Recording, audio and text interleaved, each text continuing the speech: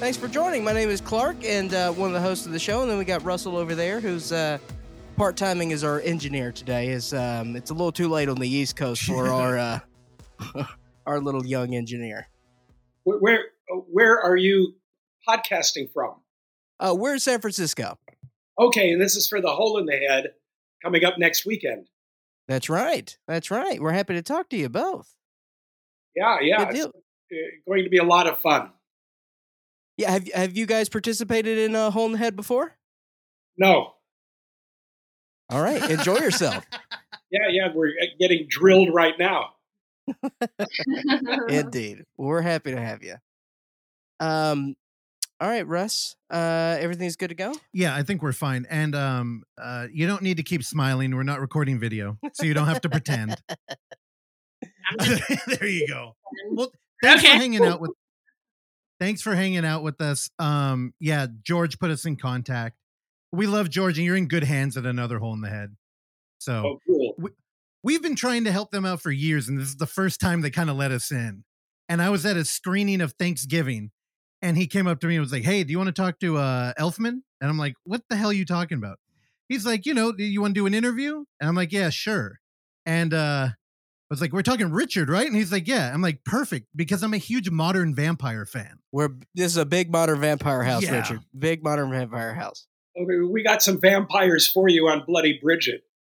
Yeah, exactly. I know. Yeah, you beat me to my segue. And I have to say, whenever we're talking about Richard, the first thing that comes up is Forbidden Zone. And me and Clark, I haven't been able to see him since he watched it. First thing came up was, I'm like, dude, I like Bloody Bridget more. Like, hands down. And I don't know, I don't mean to be rude or anything. I know that's a classic. But I'm not lying. I think you're onto something here. Well, blood only whets her appetite. She must eat their beating hearts. And they all fucking deserve it. They certainly do. So, Anastasia, how was that playing a very, revenge-laden, sort of latent vampire to a certain extent? Oh, man, it was great. Very empowering. I loved it. I love getting messy. I love, doing stunts. I loved it all. Anastasia, I don't mean to be rude here. And I know whenever I open up anything like that, people think I'm about to be rude. Yeah, me included. But I know you look worried. Hey, rude is fine. Rude is fine. Just nothing boring, but rude is fine. Perfect. All right, then you're in good hands. Because, I have a couple of friends who did interpretive dance before. And I could never understand it. And I didn't see the appeal. And when this movie opened up with a dance routine, I was kind of blown away because I'm like, if this was most burlesque or even dance in general, I could fuck with it. And I honestly, I think it's pretty impressive, the moves you got. And to be fair, you don't see the appeal in colored shirts. So, That is true. Yeah. No, so where is your dance background come from? Well, I'm started dancing at 3. I'm classically trained in ballet, and I've been dancing my whole life. And Rick, you wanted something very wacky to open up the film and kind of set the tone for how wacky and silly Bridget is as a creator. So that kind of almost sums up her character a little bit, just how, it's very playful and silly, and then it gets really intense in that opening number, and then it gets like horrifically bloody, and I feel like that's like a perfect little segue into the Yeah, by the way, in real life, Anna, her alter ego, Dahlia Dumont, does, I'd call it like a David Lynchian, bloody, dark burlesque. It's not like frou-frou burlesque, but it's dark, it's interpretive. Although we have one other Goonie number where she's trying to get classy, and she does to this Stephen Foster, "Slumber, my darling." Okay, so there's kind of a silly burlesque number in there too. What is Lynchian dance like? Ooh. I'm very curious because the only thing I can imagine is like Twin Peaks with red curtains and a pattern on the floor. The question was, what is like a Lynchian burlesque? Yeah. Like what is the And- kind of routine you do, and where do you perform? Well, I perform anywhere and everywhere, just depends. And I guess it's more like like a surreal kind of experience, I would say, is probably what you mean, right, Rick? Well, it's original. It's different. It's totally her creation, but it's I mean, it fits perfectly with horror films. And in terms of God, we've been doing live shows now for 12 years together. This last weekend, we were just in Portland, Las Vegas, Los Angeles. We're actually coming from New York next Saturday, then San Francisco Sunday. Hell, we've been Brazil, Canada, everywhere in between with the film the last few months. So you might say That's we're great. getting around. So, and you were saying that you performed a lot, doing the dancing, and in the movie, performing at a place. What's I'm looking at the character's name. I can't Tony's remember. Yes, Teddy's Tavern. Thank you. So, How could you forget that? I know it was at the tip of my head. Is one of my favorite things of the movie. Those shirts, A+ on the shirts. Those were terrific. But have you performed in a venue as horrible as if you run into people as horrible as that character in the film? Because I come from stand up, and I've done some horrible hell gigs myself. So it's like working in that sort of environment, was that something that you kind of brought from real life? For me, I mean, I guess we've all come across like some really like not nice people. I haven't like had that in that kind of intensity. I would hope not. I've obviously like done performances in little bar. Like I like to do silly performances, and sometimes it's in like little weird corners of a bar or something like that. But yeah, not that crazy. Here's the other thing: is her husband, who accompanies her to shows, was a sparring partner in a pro stable on and off for 25 years. I've had my nose fixed twice. I was born in Watts and grew up in South Central. So no, nobody gives her shit. That's right. Nobody gives me any shit. They're going to have to talk to him. Now, 100%. Now you're touring the film, and I'm curious. I was kind of taken aback by how untimely your film feels, and it's weird even like trying to approach the topic. But we're in an age where cinema is incredibly PC, and even like champions of like the incorrect like drag queens, I feel like they've kind of been like herded into like this comfortable zone. And your movie was incredibly refreshing. And I kept thinking, how is this playing to a crowd? Like, are they happy with how unfiltered and authentic your movie feels? Or are people walking out like offended? Okay, here's a San Francisco story. Okay, so I grew up in a mostly African-American environment, but back in the 50s, early 60s, it was homophobic. And I didn't even realize that I had this homophobic thing in my head. And then I'm in San Francisco, 1969. I'm taken to a show of the Cockettes, and that was Cockettes. And it was an epiphany. It was my first exposure to Betty Boop, Max Fleischer, Cab Calloway, Josephine Baker. And a month later, I'm in a dress performing and directing for the Cockettes. So San Francisco really gave me my start. Sounds like it. Yeah. It was. I guess these are my people. Yeah, no, I mean, you got to find them one way or another. Well, why not the Cockettes? At another hole in the head, they've programmed some pretty like, at least in terms of the moment culturally, like dicey films, and everybody rolls with it. And I that's what originally drew me to film. Was it's kind of a way that you get to look at other people and the way they live, and have a nuanced view. But there's so much, especially in horror, it's so safe lately. And when I watched your film, I was like, wow, dude, we have a couple of little people in here. That's something Disney wasn't even going to cast a minute ago. And it's like, fantastic characters, and it just felt like anything could happen, and that I was in good hands, which I can't. I mean, we do a fucking film podcast. It's the hackiest thing on the planet, but there's not a lot of it, and we watch a lot of films. Yeah, exactly. I mean, you've been touring it. Are people like, hey man, what the hell is this? Why you got little people in here?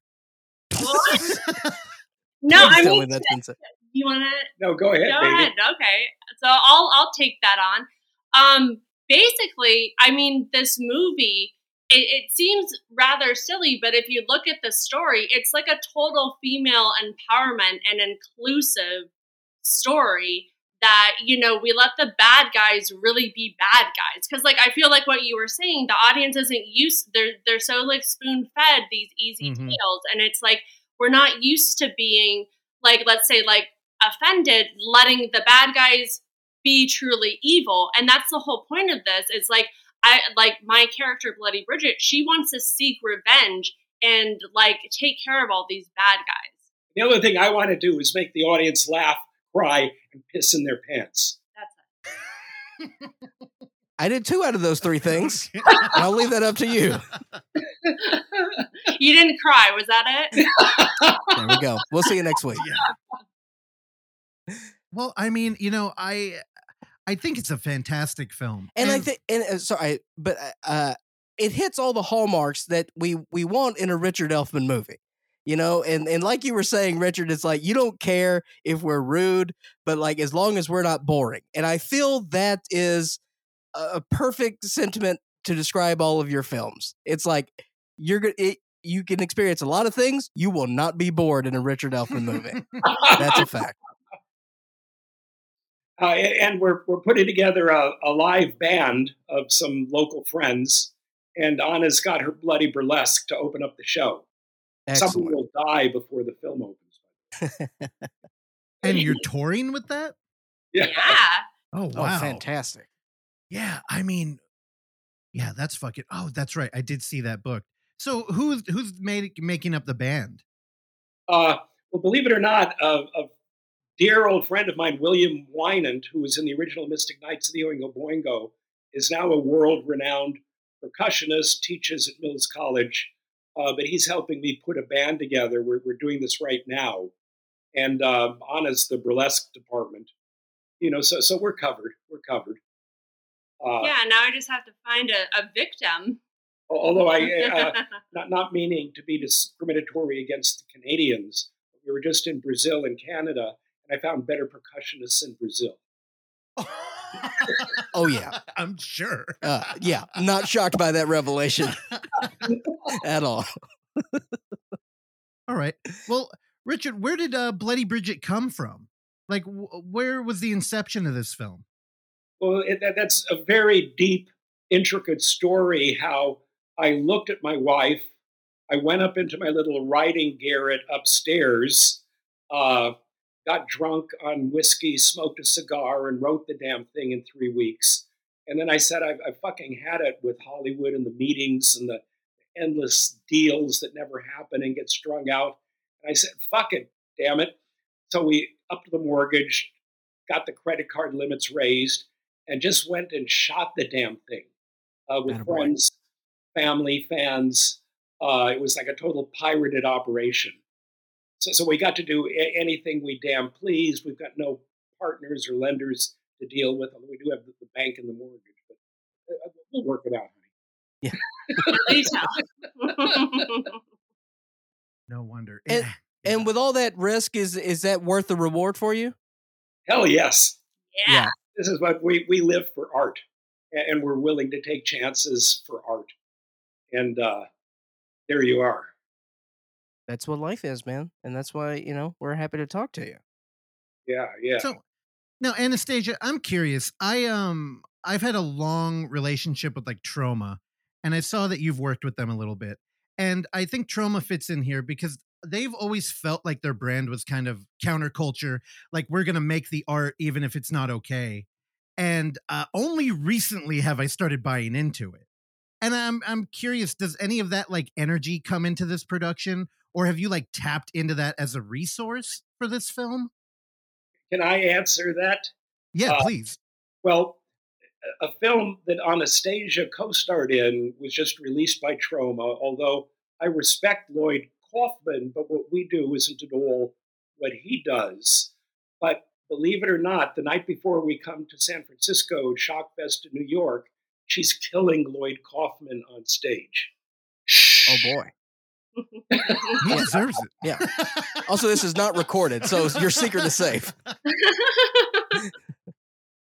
Yeah, but that's I'm curious what their like life has been. And I feel like they're getting new talent in there. And Anastasia, this has been my first introduction to you, and it was a strong one.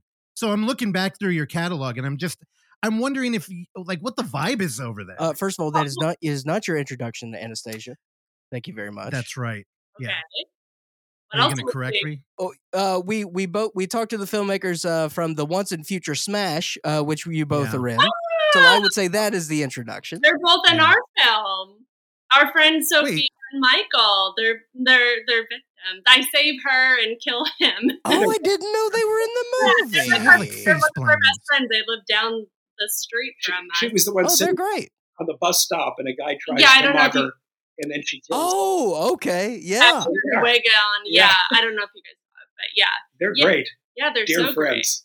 They're great. I've been in a bunch of their stuff. So besides that one, other short films that they've done. Yeah, those two are indie machines when it comes to horror movies. Constantly, like never-ending creativity and just working on all kinds of indie films. I love it. But yeah, back to your question about the Troma experience. When I got like first attached to the film, Kill Dolly Deadly 2. It was with my friend Heidi Moore, the director and creator. It was like 7 or 8 years ago, and Troma was not involved. And I shot my scenes like over a couple films, and then I didn't hear anything else. And then all of a sudden, it's at Fantastic Fest, and I was like, "What?" Because I just, it's like I don't want to like harass anybody over a film. Like, when's it coming out? Because it's like. Are friends and happy to support, but that was so exciting. So I didn't technically have the Troma experience. It was a totally different project. Yeah, I don't know. That makes me worried a little bit now. I feel like Troma's just got a good acquisition department, and they're like buying up things that fit their brand. Which honestly, I think y'all have done it better here with Bloody Bridget. And I, normally me and Clark, we try to watch these movies together, but we didn't make the time to do it. And right before we started recording, we were saying we wish we did, because this is a movie that needs to be seen with a group of people. This is a party movie, and I don't know if live performance. I feel like I'm lying to these people, and it makes me uncomfortable. But the burlesque, we're in San Francisco, and I've been to many burlesque shows. And I'm usually bored to tears because I'm like, what is this? It's like a halfway strip club or something. Like, I don't know. It's just, there's nothing there. But in that little beginning part, there was a full story, and it kind of, it leads you to the whole narrative of the movie. And I just thought that dance was very like Hitchcockian, romantic, and it was rewarding. Well, wait a second, I'm writing all this down. No, but I mean, and here's the thing. We do this podcast because we like to look at indie film, and I feel like a lot of times critics waste their time on, I don't know, hacks like Scorsese. And I'm like, there's a lot to be had here with people who don't have a production team breathing down them, and they can do whatever the fuck they want. And I look at your movie, and I'm like, it's a shame that I only knew about Bloody Bridget because George tapped us in. And I'm like, this film is exactly why we do this show. And I'm trying to fill you up with hot air so that you can maybe turn into your own company and keep this production going. It's fantastic job. I promise I'm done with that now. No more tangents of compliments. Well, I was gonna say it's a definite like original, not watered down Richard Elfman vision and story going on. Like nobody messed with him and he was free to go insane. Oh, why I oughta. For our listeners, he's giving us a very toothy smile right now. I know. Audio. Okay, well, let's talk about the titular Tony from the tavern. Yes. He was so refreshing. Clark informed me Tom Ayers. before we started talking that he's a stand-up comic. You said? I have heard his name. I'm an old comedy geek, so I know a lot of the old players, and was familiar with his name, and killed it in the film. Absolutely killed it. He's also a fine dramatic actor. Huge list of IMDb credits. Been in a million TV shows. Yeah, he's a great great job. comic, and most of the stuff he did on stage was his own improv. I just said, "Go, Tom." Although that little bit of him masturbating under the table while watching the dancers, that was from my direction, and I said I needed more poignant and sensitive. And You know what? I think I feel more comfortable that came from you rather than him improving that. hey, Tom, would you mind dropping your pants? Now, I have to ask, I was watching this with my wife, and I had the feeling that was like almost like unbelievable. Like nobody would do this. But I have Anastasia here. Is that a problem that has ever occurred during burlesque? Like, there's no way dudes are that like Dudes are dudes, dude. Not that I've noticed. I mean, I'm probably too worried about my choreography and getting things off at the right cues, you know?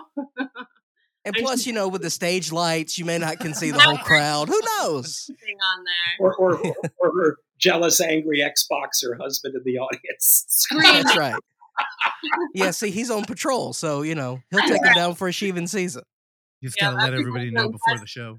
Good behavior around me. Well, I mean, who didn't have good behavior was Tony. And I have to say, he was so refreshing. It was almost like the icebreaker you needed. He kind of sets the tone for the movie. And I think it's really important that it was him because it took a like nuance of he had to be scummy and rude and kind of scary, but also you had to feel comfortable around him.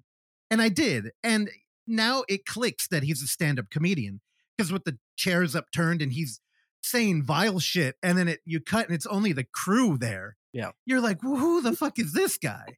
And fantastic. Thank you. Sorry, I thought you were about to say something. Yeah. So, Richard, when you have an actor like that, and when Tom with his stage experience and obviously acting experience, when you have someone like that with that history, are you able to kind of turn the keys over to them and let them improv? Is that something you kind of let your actors do?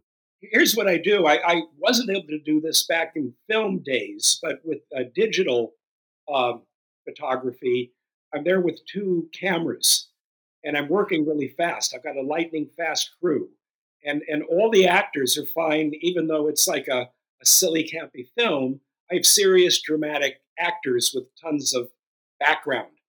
So once I get my take, I said, I've got it. We're going to do one more, do anything the fuck you want. And half the time I get something better than what I had written. Just letting them, and actors love it. Actors just love that because there's a safety net. We've got the take, we're covered. You can't fail. And so Tom really ran with that. But like you implemented that really sort of with the digital camera, so you weren't able to do that with like the Forbidden Zone. No, I mean, film was too expensive and it was a much slower process. I mean, here I'm able to go 3 times as fast with 2 cameras. And also we scored a really good lighting package. So the crew was able to move lightning fast. But most of filmmaking on a set is waiting for them to light the damn set. Sure. So anyway, we had a great crew on this one. Yeah, an amazing crew actually, because I was in almost every scene. So sometimes I was going from some emotional scene to like being attacked to having to do some kind of silly scene all in like one day.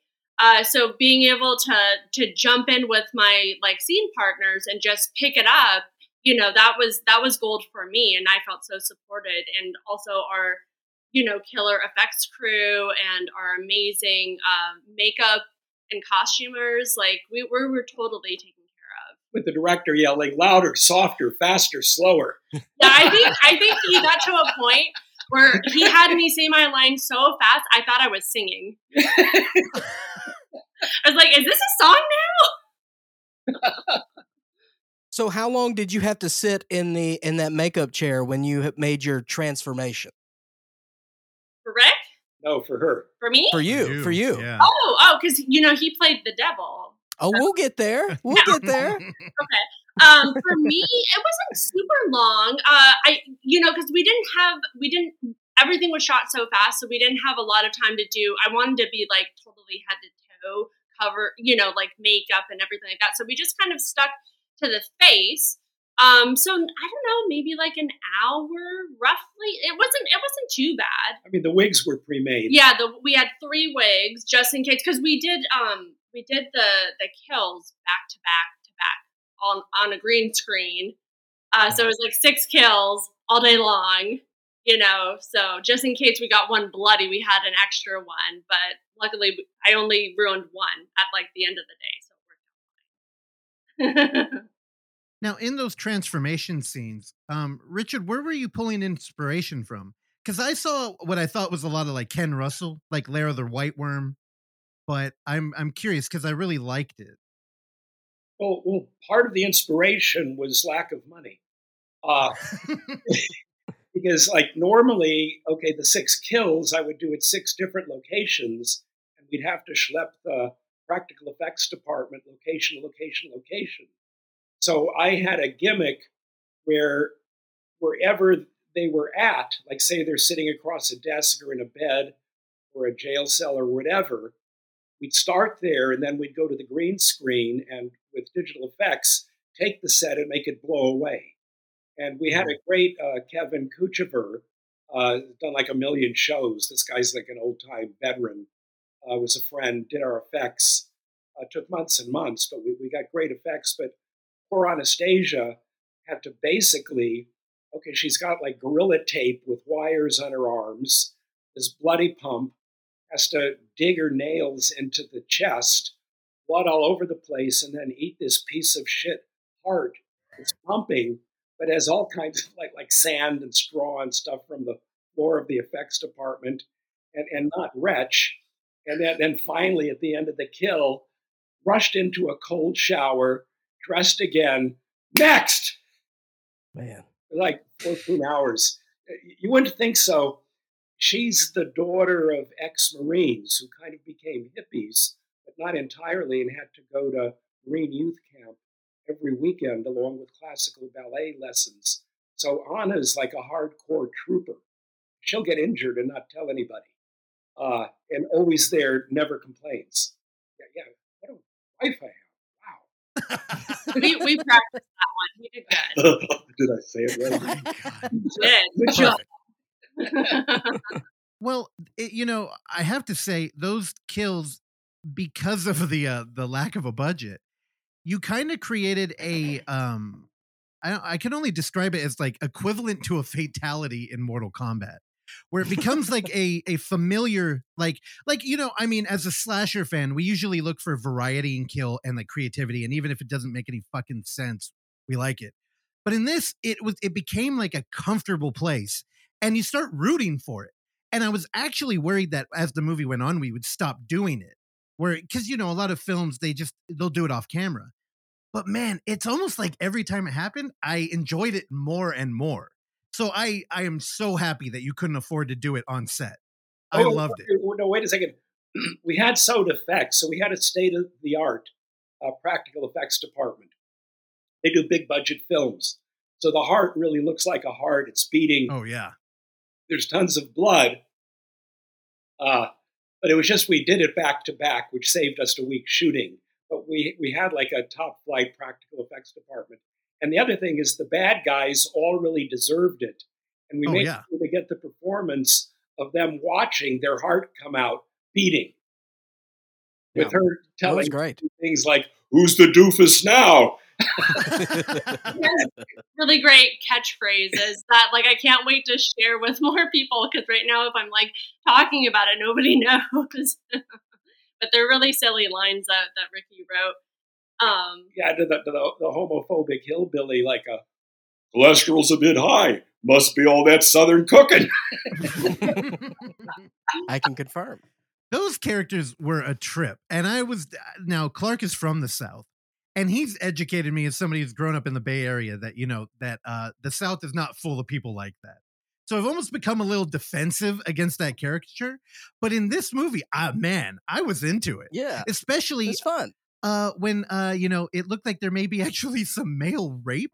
I was like, here's the thing I've been calling for years. Like equality in sexual violence. And I mean, the way it played out, man, I can't bring it up enough. People, especially if you're listening to this show, A lot of fucking in this movie. I know our audience. This is one we watch a lot of weird shit here, but y'all need to go out Sunday the 10th to Another Hole in the Head, and we're gonna hang out. We're gonna enjoy this thing, and we're gonna watch Clark's cousins attack a poor man. It's what we've been waiting for on this show. Yeah.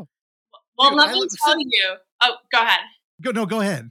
Well, I was going to say, because we just had back-to-back screenings, and when these kills come up, everyone in the audience is applauding, cheering, rooting. It's like every audience we've had is so excited by the film, and it's fun because it's like they'll laugh and they'll gasp and all like wild different moments of the film. It's like for me watching it with an audience, it's like I think I know when they're going to think something's funny or whatever, but it's like it's new every time. But the kills definitely get like an insane reaction, and I love that because I love to shock and entertain my audience, so that's perfect. In Brazil, Anastasia was literally mobbed after the screening, but women as well as men. Oh, my boyfriend, he should get his heart ripped out like that. Oh, that's too much. Now, where did you guys screen in Brazil? I can't even imagine what a theater out there would be like. It was theater pretty wild. Well, I'm a Latin percussionist, so I was in heaven. I mean, it wasn't just Brazil; it was southern Brazil. So it was like it took us 21 hours to get there, like 7-hour flight, 4-hour layover, another 7-hour flight, and then like an hour sleep, and then I'm at a breakfast with all these international directors who I admire, trying to get some coffee to say something intelligent. But I love Brazil. I love the people. I love the culture and the music, especially. No offense, Canada. I don't think they've ever taken offense to anything. No. Sweet people over there. Yeah, don't be offended when you get like an introverted San Francisco audience either. We just we gotta get hugged and warmed up a little bit, and then they'll be good. Well, that's what the live pre-show's about, okay? So we're going to get everything warmed up so we can have a fun time during the screening. And I hope you guys make it out. And yeah, it's going to be a fun time. Oh, for sure. Yeah, I'm not going to miss that. Also, you guys are going to be showing at the 4-Star, which is like newly remodeled. And it's probably my favorite independent theater out here right now. So it's really going to be a good fit for this movie. Perfect. Yeah. Well, I'm putting the band together now, right now. Like guys have been texting me, believe it or not, during the podcast. Oh, how dare they? Wait, now I got to ask you about, is his name Jean Charles, the Baron Samedi? Baron Samedi. Actually, Samedi. From Haiti. Dude, I think I have a crush on that dude. I turned to my wife at one point and I'm like, God, is he handsome? Or I don't know what it was, the makeup or something, but I totally bought into that character. And I thought he had he had the perfect like swagger for it. He had the best voice for it. And I'm curious, where did that element of this story come from? Like, is this born of folklore completely, or was that? No, the folklore thing is for real. Just like in Jamaica, the Rastafarians, kind of worship Haile Selassie, the former emperor of Ethiopia. And his name in Ethiopian is Tafari, and Ras is king, hence Rastafarian. But if you go to Haiti right now, in the folk religion, Baron Samedi, top hat, cigar, rum, chasing women, his wife is a red-haired Irish woman, Saint Bridget from Ireland, who was previously the Celtic goddess Bridget. So in the ceremonies, one guy gets the top hat, the woman gets the red-haired wig. But this is based on real folklore. It's in my music with Afro-Latin percussion. I end up studying the cultures and the folk deities, and each one with a different rhythm. So I'm actually quite immersed in that. A boom, I can boom. tell. I felt like I learned a lot watching the movie, which I also thought was shocking. And the kind of like the journey through like religion too. And was that like part of the intent with the script initially, or did that just like happen organically? Happened organically, but it really, like in Haiti, the voodoo followers mostly also consider themselves Catholic as well. Religion's religion. People believe what they believe, and I'm just fascinated by it, and I incorporated some of it. Jean. Yeah, here was the problem. Okay, so I'm interviewing him, and the guy's a total gentleman. He was very concerned that there's like this brief lovemaking scene. And he says, well, okay. And I said, like, first of all, there's going to be kryptonite between the two of you. And I'm her goddamn husband. And that was the fastest thing we shot in the film. It was like, action, cut, next. You can imagine how romantic it is on a overlit like green screen stage with the crew crowding over and my husband's, like it was radically fast. No, but the guy's a fucking Adonis. He's like a male model. Well, I mean, I didn't write it, so. Yeah, I couldn't help but think about that too. Total gentleman. He'll have a big part in Bloody Bridget too. Our little lawyers, Daniel Dershowitz and Daniel Dershowitz Jr., the little people. And we have a big sequence, the devil and Daniel Dershowitz. Okay, so the devil gets involved. It isn't just a threesome between Pepe Bridget and Samadai, but the devil comes in. And we had some sore bottoms the next day. I'm not getting into that. But anyway, he makes the little Jewish lawyers. I'm Jewish, so I could say that. They wear yarmulkes. It makes them go to Ireland and infiltrate themselves into the leprechauns to recover something. And they have to disguise themselves as Irish leprechauns. Very poignant. Oh, yes, please. Now, the Daniels may be my favorite part of the movie. They are so charismatic. So good. And I love how it felt like they were backed with like dialogue that reflected actual like legal. Like, did you learn law to make this movie? Yeah, Do you have to pass the bar? I took the bar 4 times during the 3 weeks that I wrote it. Dude, they're incredible. But now I'm curious. Now in Haiti, let me ask you a historical question. Oh, here we go. Now, if you're a voodoo practitioner, do they consider that still like paganism out there if they're also Christian? No, it's just religion. Just like, being Mormon, Catholic, Protestant here, it's just their religion. Yeah, man, it's so interesting because when you get that trio Not together, everything is pagan, you metalhead. Well, how dare you? How dare you stereotype me? No, I thought it was interesting that we have like a Jewish characters, a Christian, and then it feels like we're starting a bar joke.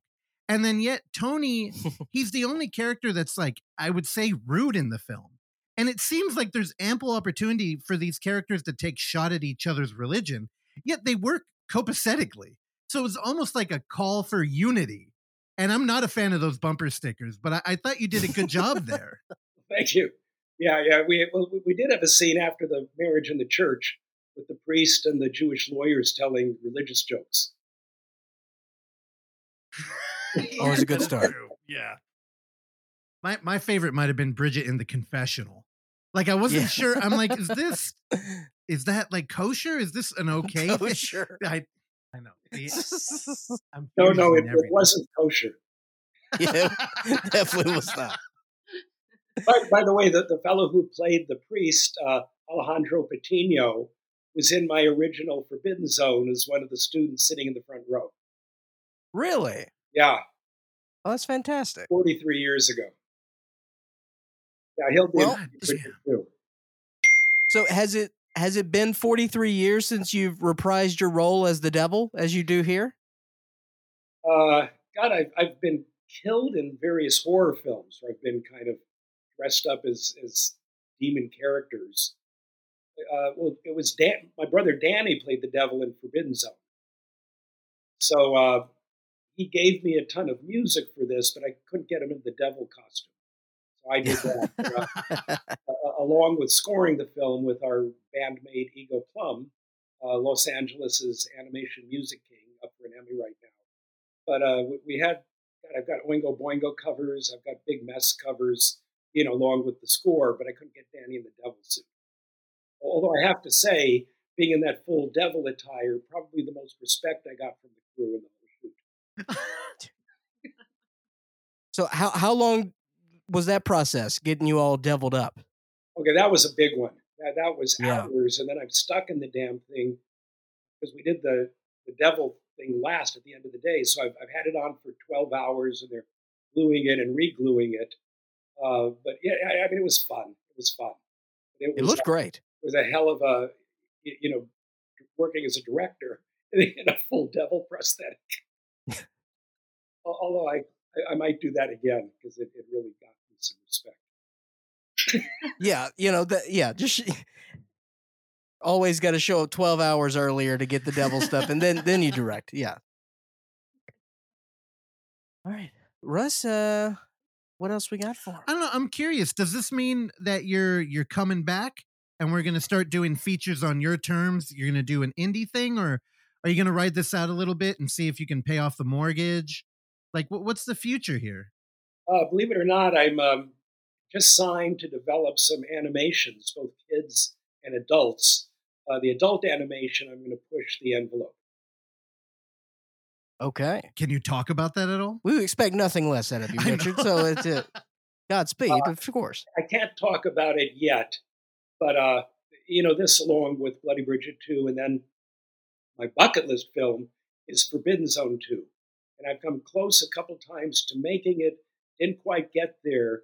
It's clearing the rights. It's a similar formula to Forbidden Zone 1, where I've got like a dozen great old timeless tunes and then a new score by my brother Danny and Ego. But I want to do it right, and I can't do it right till I've got the money. But I can't die until I do it because it's Forbidden Zone 2 is my bucket list. So, we'll do Bloody Bridget 2 first. A little bit easier because I don't have all that old music to clear. Yeah. Yeah, and Bloody Bridget, we're just starting our festival run right now, so we're trying to get the word out there. Because like it's a completely indie film, so we don't have the big press. So it's like by word of mouth and just like trying to get that out there for everybody because it's a fun time. I think the world, not only of horror but of like indie film, can really use you right now too, like both of you. And I think this is going to be a breath of fresh air. And yeah, I can't state it enough. I watched it and I was like, holy shit, this is, because we run a film fest on our own, and it's kind of like you expect to see all this like crazy, raw, unfiltered just film, and it's just not there. It's just not there. And yeah, I don't know. The feeling I got watching this was kind of like, it felt like John Waters or something. Like I'd watched a movie that, had helped mold a culture, and then, we're here years later on, except it's 2023. People just don't make movies like this anymore. And I highly stress you all go see it. As Hervé Fausto, our little king in Forbidden Zone said, I will have a whole army of zombie.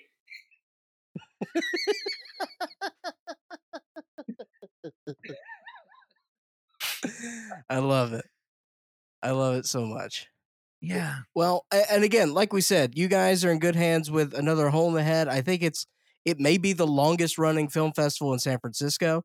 I think they're celebrating 20 years. Is that right, Russ? Yeah. Yeah. 20. So, we've been a big fan of theirs, and they help us out, and happy to talk to you guys and look forward to seeing the show.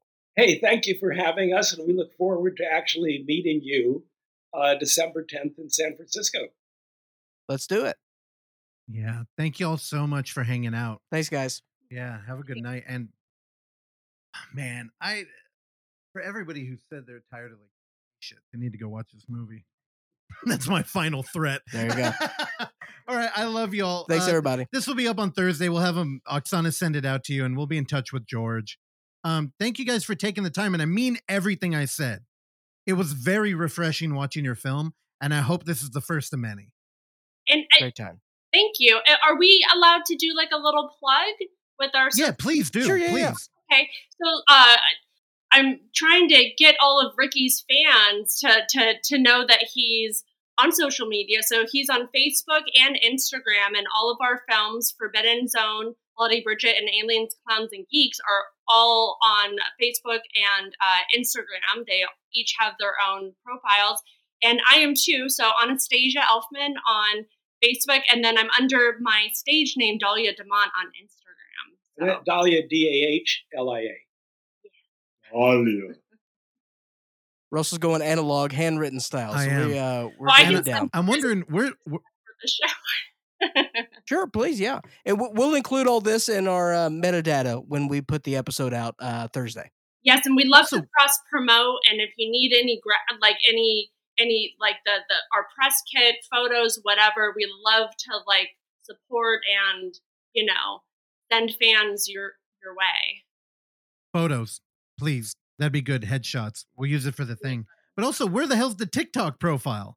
Anastasia, come on. I'm like a 90-year-old vampire. I'm not on TikTok. Yeah, don't worry. I'm not either. So I I'm get barely keeping up with the Facebook and the Instagram. It's like I've got different audiences on either one, and neither will cross over, so I could just do one. You know what I mean? So Yeah, it's very annoying. Yeah. Welcome to 2023. Yeah. All right. Well, I love you guys. Thank you for hanging out. We'll see you on Sunday. All And, right. See you Sunday. Thank you. Thanks so right. much, guys. Bye, y'all. Have a good night. Thank you for listening to this episode of the Overlook Hour. And if you would like to hear more, please subscribe to us on Apple Podcast, Spotify, or whatever your podcatcher of choice is. And while you're there, go ahead and give us a rating and or a review, which is a very easy way for you to support this show that we bring to you every week for years now, free of charge. And as always, you can find us on YouTube at The Overlook Theater, Instagram at The Overlook Theater, Facebook at The Overlook Hour, and Twitter at The Overlook Hour. Last but not least, you can send us your emails and tell us how much you like or dislike the show at overlookhour@gmail.com. And if you're nice, maybe we'll read them on the show. I've been your engineer, Randy Stat. Please join me along with Clark, Russell, and Oksana again next time. Bye.